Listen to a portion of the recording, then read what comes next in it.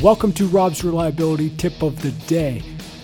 This week's tips focus around precision maintenance and reliability improvements with my guest, Joe Adam. For a special offer from UE Systems, check the podcast notes, and here's today's tip. The first barrier we had to overcome was just in the team's mindset, not so much from the operations side. As you know, there's a gap in skill set for skilled trades anymore. So when we bring people in, they're usually all been trained from different industries.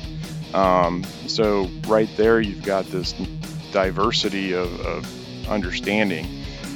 So we spent some time understanding where the gaps were in our own team's knowledge in certain areas.